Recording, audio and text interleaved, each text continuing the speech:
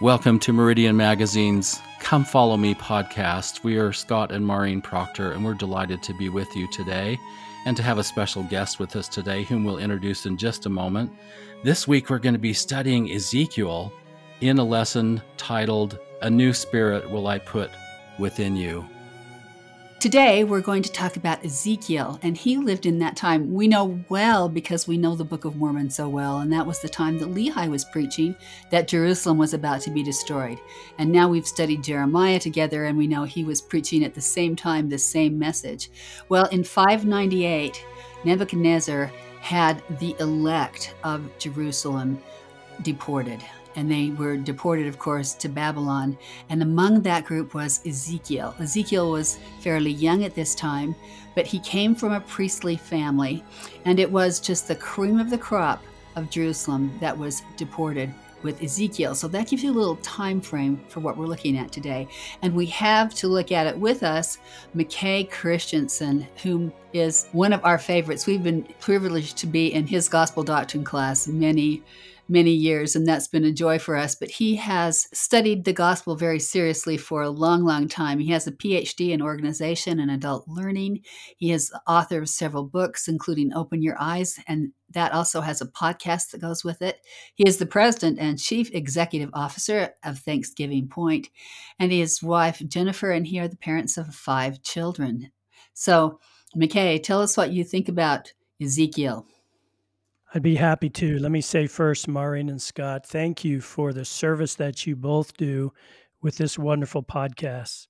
For all of us who listen to this as we walk or as we're driving in the car or as we're doing our gospel study each week, it is a huge help and inspiration, practical inspiration for us in our lives. And I know you spend a lot of time and effort in this. And I just want to say on behalf of all of your listeners and me and my family, thank you for your service here. It means a great deal to us. And I'm excited to talk about this wonderful story of the children of Israel and Ezekiel.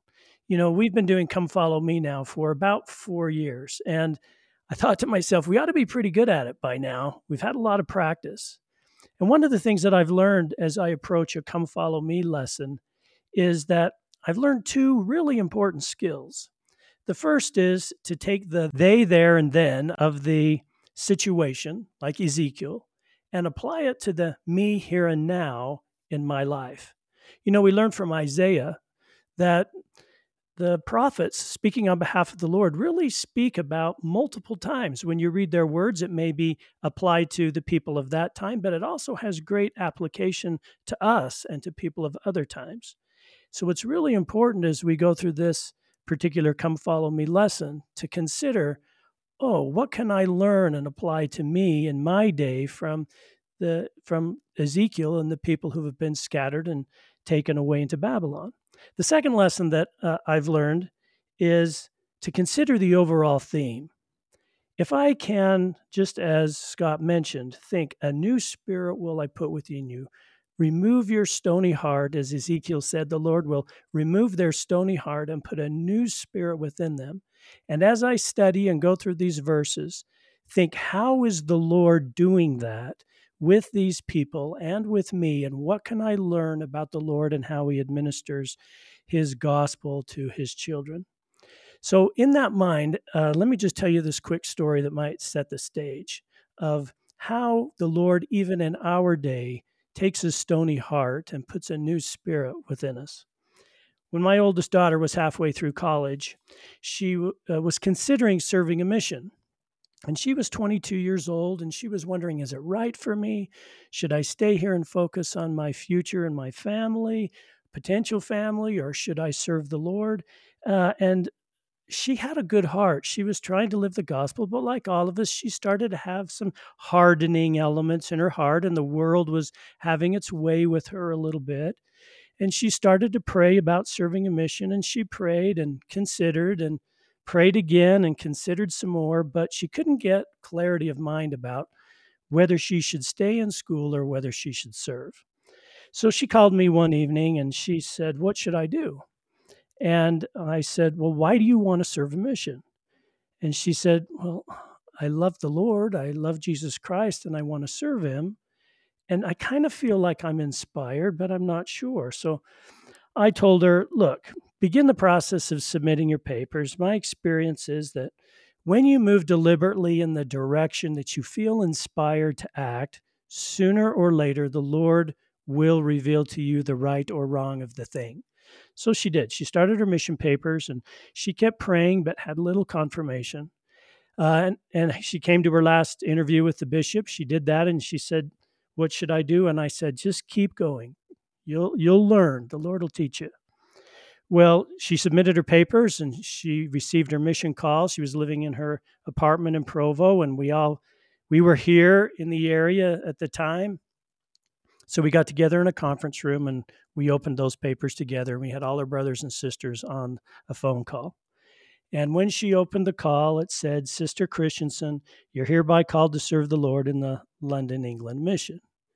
And everybody was screaming and cheering, and it was an awesome thing. But I looked to her, and she wasn't cheering and she wasn't smiling. She just had this look on her face, and I was wondering what was the matter. Was she disappointed? What was going on? And while everyone was still kind of making a ruckus, she turned to me and said, now I know. Now I know. And the Spirit had told her what path was right for her at the time. Well, she left, went on her mission. She struggled like many missionaries do at times, and she served a faithful mission. And when she came home, I was amazed. I mean, she had the same body, it was the same person, but there was this spirit inside of her that was entirely different. She had this maturity about her that was well beyond what you could imagine. She was committed to the Lord Jesus Christ in ways that I hadn't seen from her before. And she had a testimony that was going to be a bedrock for her in her life. And as I contemplated this, it was the scripture from Ezekiel that came to my mind from, chapter 36:26. A new heart will I give you, and a new spirit will I put within you, and I will take away the stony heart out of your flesh. And just as the Lord does it in our day by taking missionaries to a different land, we're going to see that Ezekiel's going to tell us he's going to do the same thing with these wonderful children from Jerusalem who need the stony heart changed to a new spirit.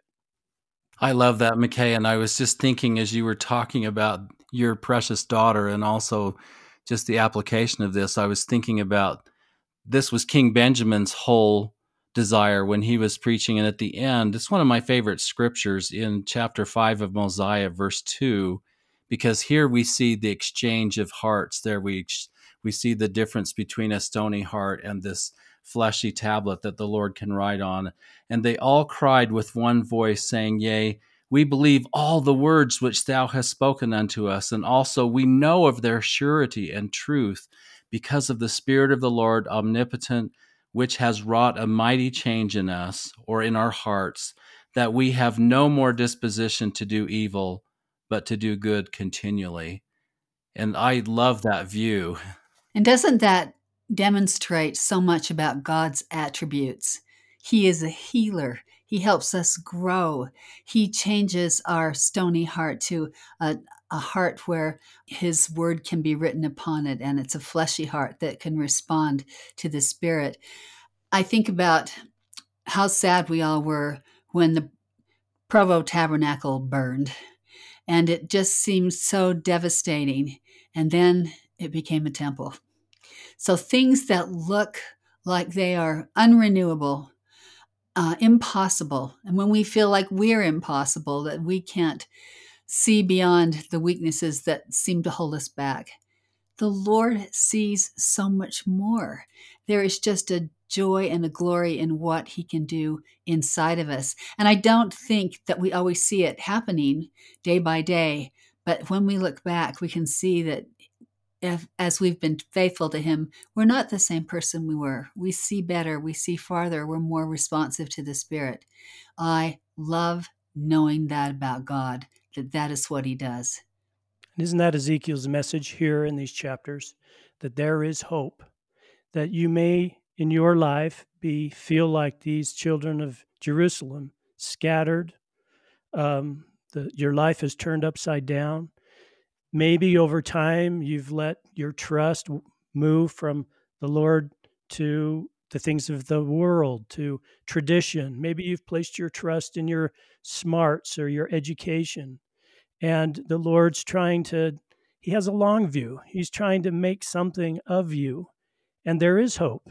And Ezekiel's talking now to these people who have a new view. They don't have the same view they had a few years ago.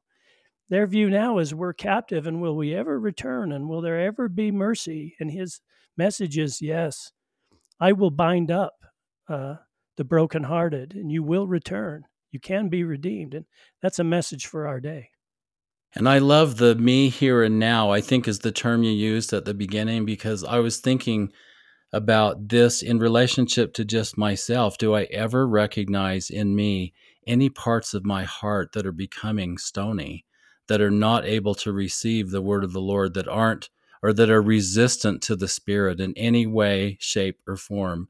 And Maureen and I have this thing in between us in our relationship that's very handy. And that is, we can always tell if one or the other is a little depressed or a little down or a little discouraged in any way, shape, or form. And so we'll say, what's wrong? And we'll say, nothing. We respond very quickly. You feel defensive. No, what's wrong? I can tell you're not quite there. No, I'm just fine. And then the question comes, what is it that you're believing right now that isn't true? And when Maureen asked me that, or I asked her that, if you're humble enough, you can get to the base of things. And that is really identifying a stony place in your heart. It's identifying a place where you're resistant to learning from the Spirit. And I just hope and pray every day that I can have that fleshy tablet on my heart, that the Lord can write clearly and openly on my heart, and that I'll receive everything He has to say to me. I love the images that Ezekiel gives us. And one thing he talks about is the healing of the Dead Sea, that water will flow out from the temple in Jerusalem and flow toward the Dead Sea, rising as it goes. And that the Dead Sea, which is currently unable to support any fish, any life except most extreme, would be healed and would be an abundant giver of fish, and that trees would grow along its side.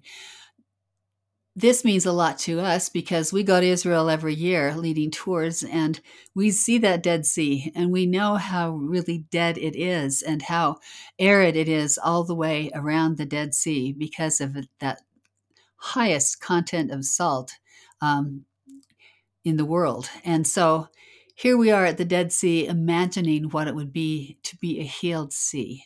And so there again is a very concrete image of what the Lord does to heal us so that we can be abundant, so that we can give. And aren't we so glad we don't have to depend on ourselves to find our way? Because I don't know how to lift myself up from my stony heart, but I really count on the Lord to see how to do that for me and to help me. And it means the world to me when I can feel His softening and changing me. It's a powerful imagery that you talk of, Maureen, and you're talking about Ezekiel 47, verses 8 and 9 in particular, where the Lord says that these waters will come forward, and everything that they touch, the fishes will multiply, everything will be healed and will grow. And I think it's great imagery of what happens in our day with the temple. I think if we could see things as they really are, I think we would see that healing is coming forth from the temples in just like a river in multiple ways, with the individual revelation that happens there, with the change of nature that happens to us as we go to the temple. And literally, I believe our very nature, our very person evolves and changes and is improved.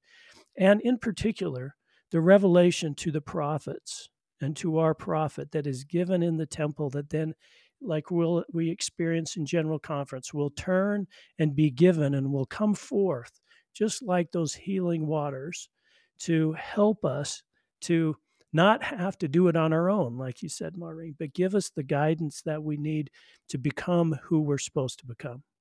Every year when we're in Jerusalem, there is a moment when we are driving on top of the Mount of Olives, and we'll say to our participants, now look to your right as we're going north. Look to your right. See that? That's the Judean wilderness. That's the east. That's the land that goes down to the Dead Sea. Now look over there. Look back to your right there. See, there's the Dead Sea. And it's just this immense wilderness, and it's dark and brown, and it's just not many living things out there. And you look to your left, and there's Jerusalem. And I loved what you were saying, McKay, about the healing waters. I think this is the living water of Christ, and it really is coming out of the temples. And you're absolutely right. When we go to the temple, we partake of that living water. And I think that in Ezekiel's day and his prophecy is not only that the Dead Sea would be healed, because sometimes we might focus on, oh, there's going to be tremendous amount of fish, and there's trees on either side of this great river, and the trees themselves give forth medicine, and they're a very healing set of trees, all these different things. But I think it's the healing of the nation of unbelief, of nations of unbelief. It's a symbol of healing everyone, and not just the healing of the Dead Sea. And I can imagine this as, in fact, I've sometimes thought about this just geographically. I've wondered if it was the drainage of the Kidron Valley, because that drainage goes all the way down to the Dead Sea. And I think sometimes, well, maybe that's where the river will flow, is down through that area. But I can just imagine that healing water just coming into that immense desert, immense wilderness down in the lowest place on the face of the earth, in the Wadi al-Araba, the deepest rift in the whole world. I don't know, Scott, if when you stand there and you experience that and you look at the reality of the current state and you say to yourself, could this ever be renewed? Could it really ever become what is prophesied? And I think for the me here and now, sometimes we look at ourselves and we say, no, I can't. I'm too weak. I've made too many mistakes. I'm not who I should be, or I'm too far removed, or whatever it is that we all may experience from time to time. But just like you standing there and seeing the almost impossibility of the change that will come about, the same goes for us. The Lord can redeem. He will help us. We can become who we're supposed to become. And I think that is the message that Ezekiel's trying to say, is that the Lord sees us not in our life here, but in eternity. His view of us is in eternity, because that is his view. And it's not limited to the current circumstance or the current element, but it is an eternal view. And he will help us. He will be there for us. He is the shepherd, and he will gather us to his bosom, and we can change and be renewed. And that is the message of the gospel of Jesus Christ, and what Ezekiel is trying to communicate to these people who have forgotten their way, so to speak. Well, and everything in addition to us, our families, sometimes it seems like it's impossible to be united, or you worry about a child who seems to have completely left the gospel behind, and you think, this will never change. There is nothing I could say or do. And we're right. Sometimes there is nothing that we could say or do. But the Lord is this remarkable healer, and he can heal our families and our nation. All the things we worry about that seem to have gone too far beyond that kind of redemption. I love the words he describes these children of Israel in Babylon to be. They're spoiled, they're rebellious. He's very clear. He sees clearly, and even still, he sees what they can become. So it's not just us, but it's everything that we lose hope in. Sometimes we look around and we say, things will just never be better. But they will be not better, but glorious if we'll turn to the Lord. We look at death of a loved one and we say, it will be so long before we're together again. And we put them into the grave and we feel so sad. And the Lord, again, knows exactly how to heal. This is another image that we get in Ezekiel because he takes us to the valley of dry bones.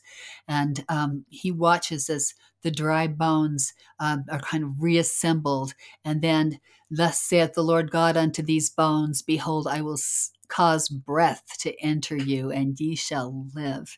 And that again is this, it's not only the image of resurrection, but it's the image of healing of our whole souls. I will cause breath, which is the spirit, to enter you, and ye shall live. What a positive thing to know, and to carry with us on those discouraging days, or to carry with us on those days when it just seems so overwhelming. I will cause breath to enter you, and you shall live. I want to put that on a wall plaque in my office so I can look at it every day. Isn't Ezekiel so powerful in his choice of words and in the words that the Lord gave him that he's speaking?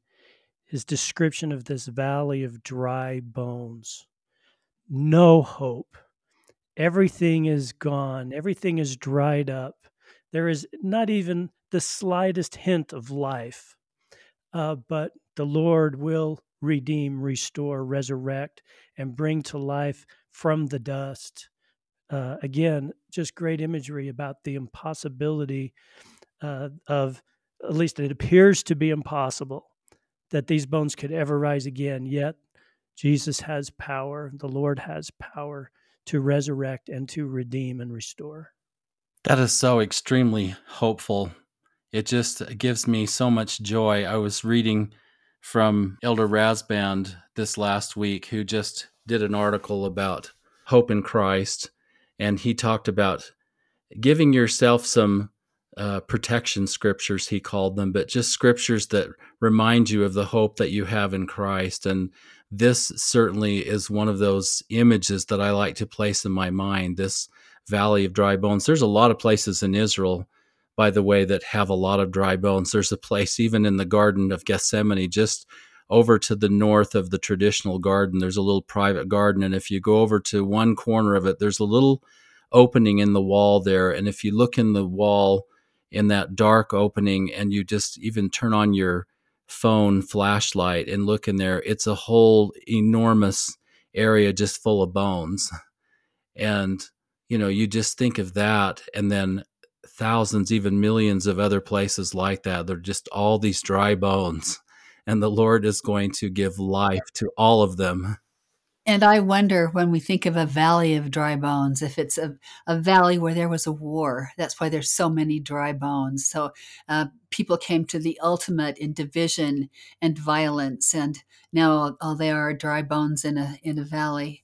And even that, the Lord knows completely how to deal with and transform and heal. And I'm so grateful for that.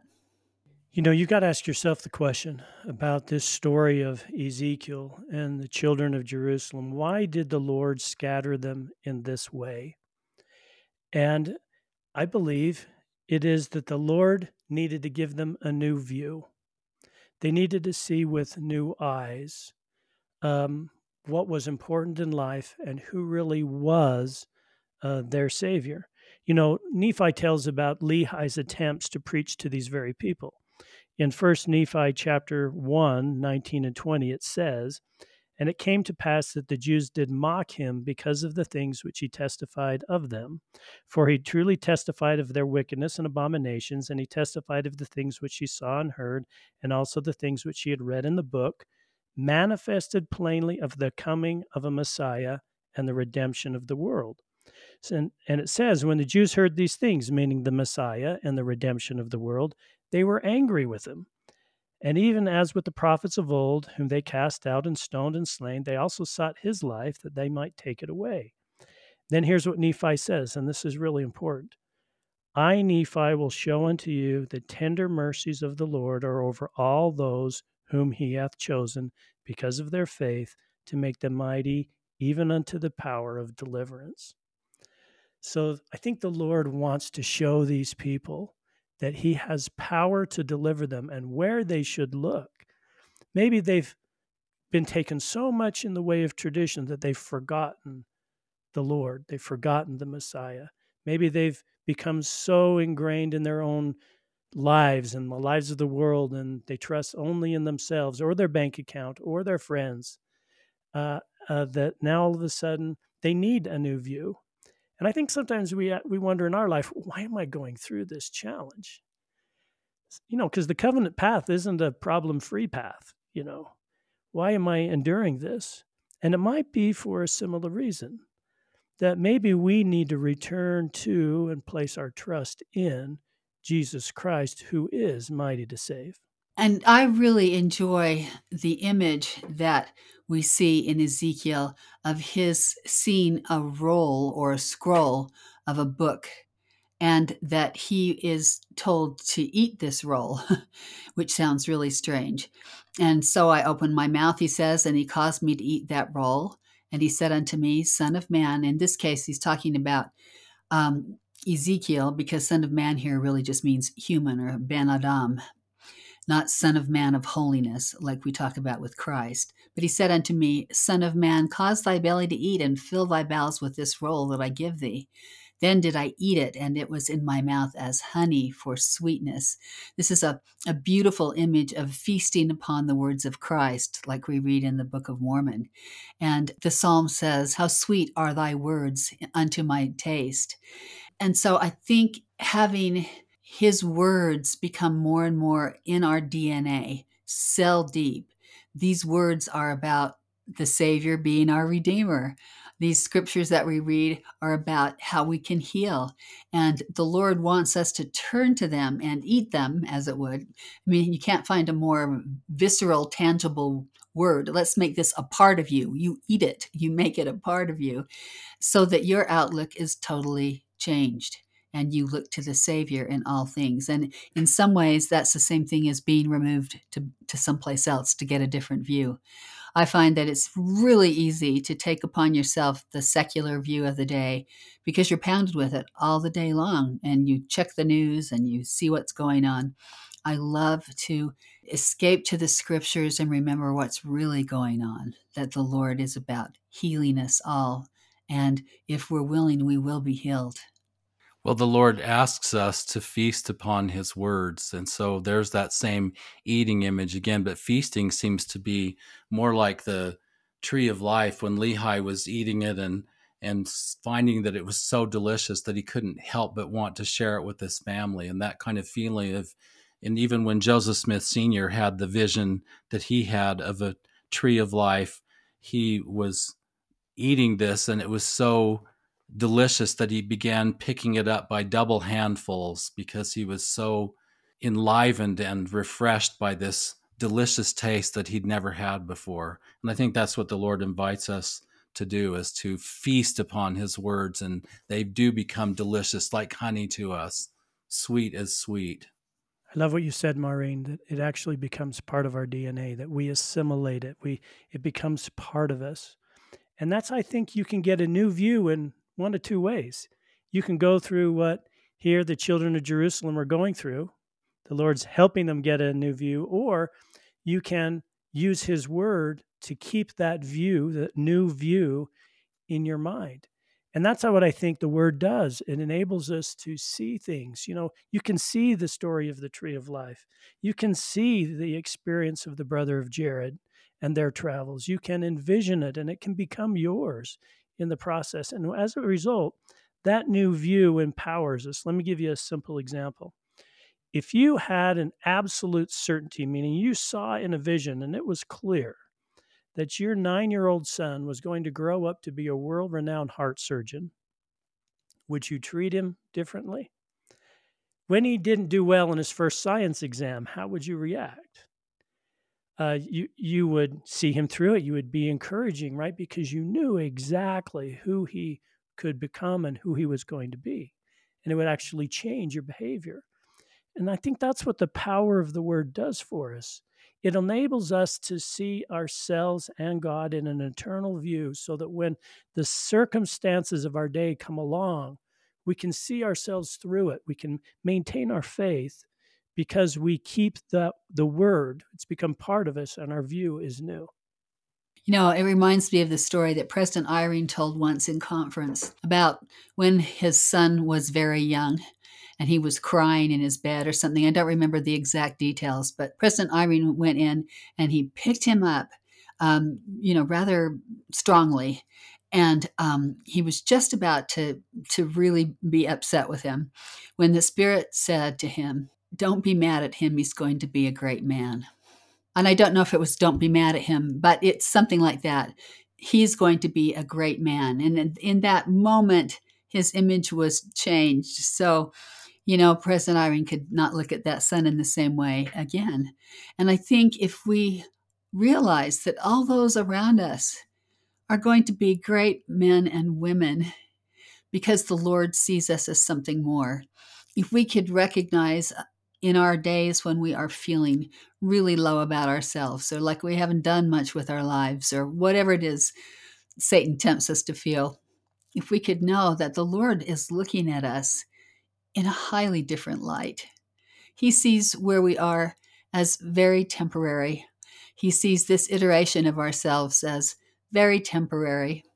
And I think we need to be kind to ourselves where we are and reaching with joy to where the Lord wants us to be through his atonement.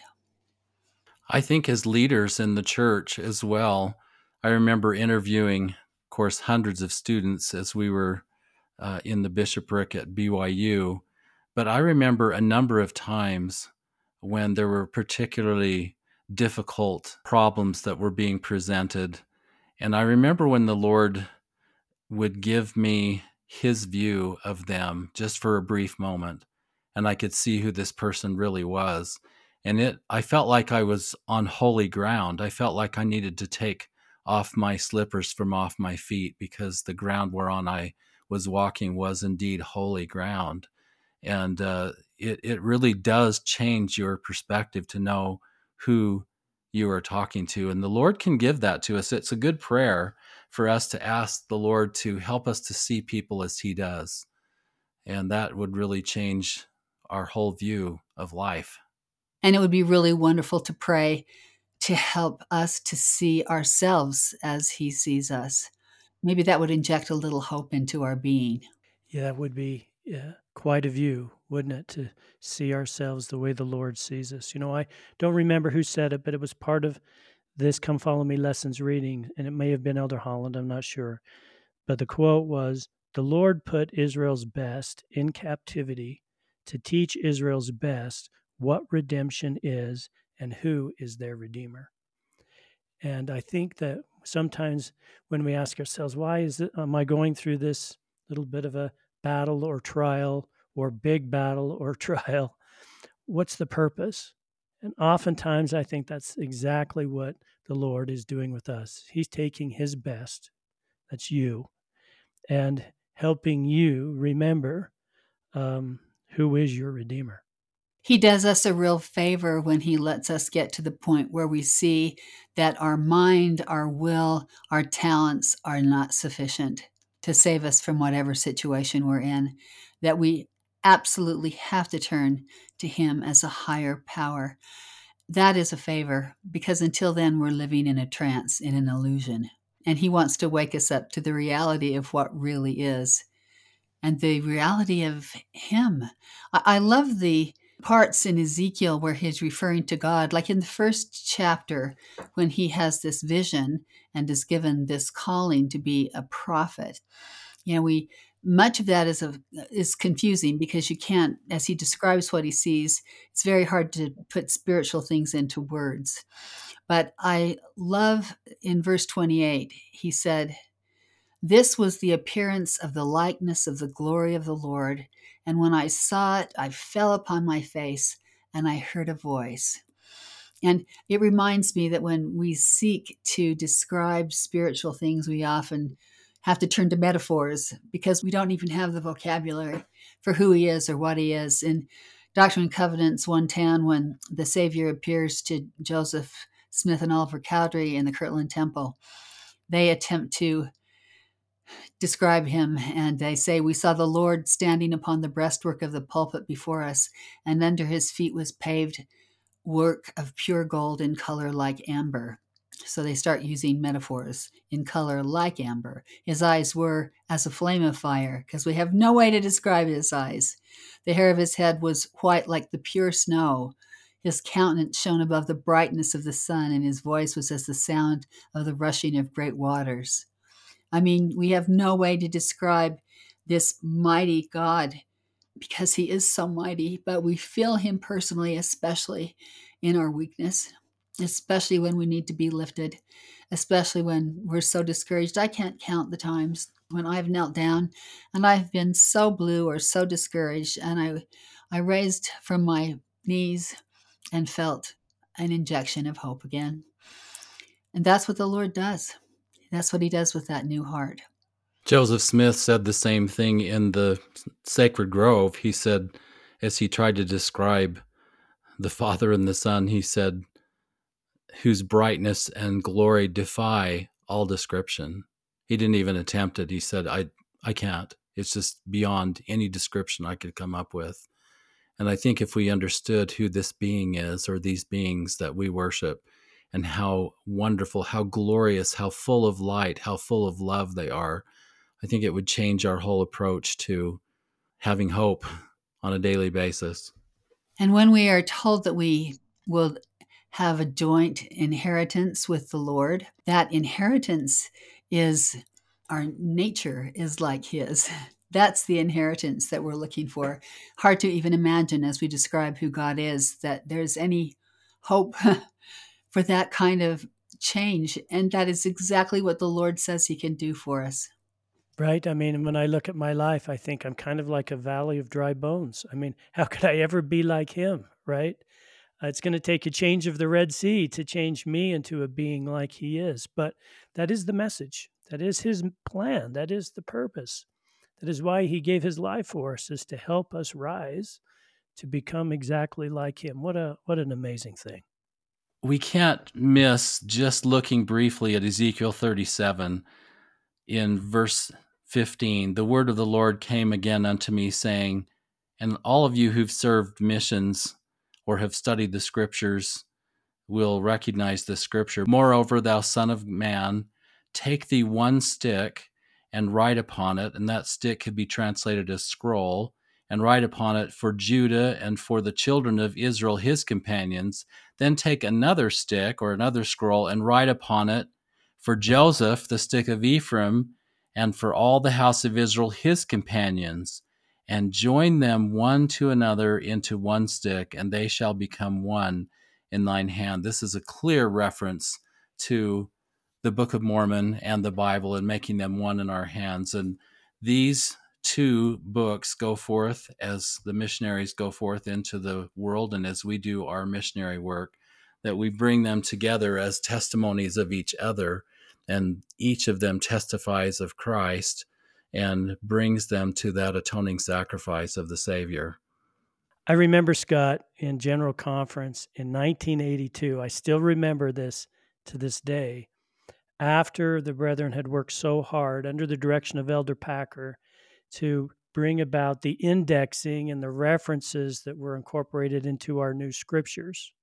It was such a change in the scriptures. It brought so much more information. And one of the very best things about it was the cross-referencing between the Book of Mormon and the Doctrine and Covenants and the Bible. And Elder Packer said this in that conference. He said, the sticker record of Judah, the Old Testament and the New Testament, and the sticker record of Ephraim, the Book of Mormon, which is another testament of Jesus Christ, are now woven together in such a way as you pore over one, you are drawn to the other. As you learn from one, you are enlightened by the other. They are indeed one in our hands. Ezekiel's prophecy now stands fulfilled. I love that. I remember it too so clearly. What's also interesting is there's this sense of oneness and unity between the stick of Judah and the stick of Ephraim, that they are both testifying of Jesus Christ. And then as you continue in that chapter, It's also all about the covenant of peace and the building of the temple, 26 and 27. Moreover, I will make a covenant of peace with them. It shall be an everlasting covenant with them. And I will place them and multiply them and will set my sanctuary in the midst of them forevermore. My tabernacle also shall be with them. Yea, I will be their God and they shall be my people.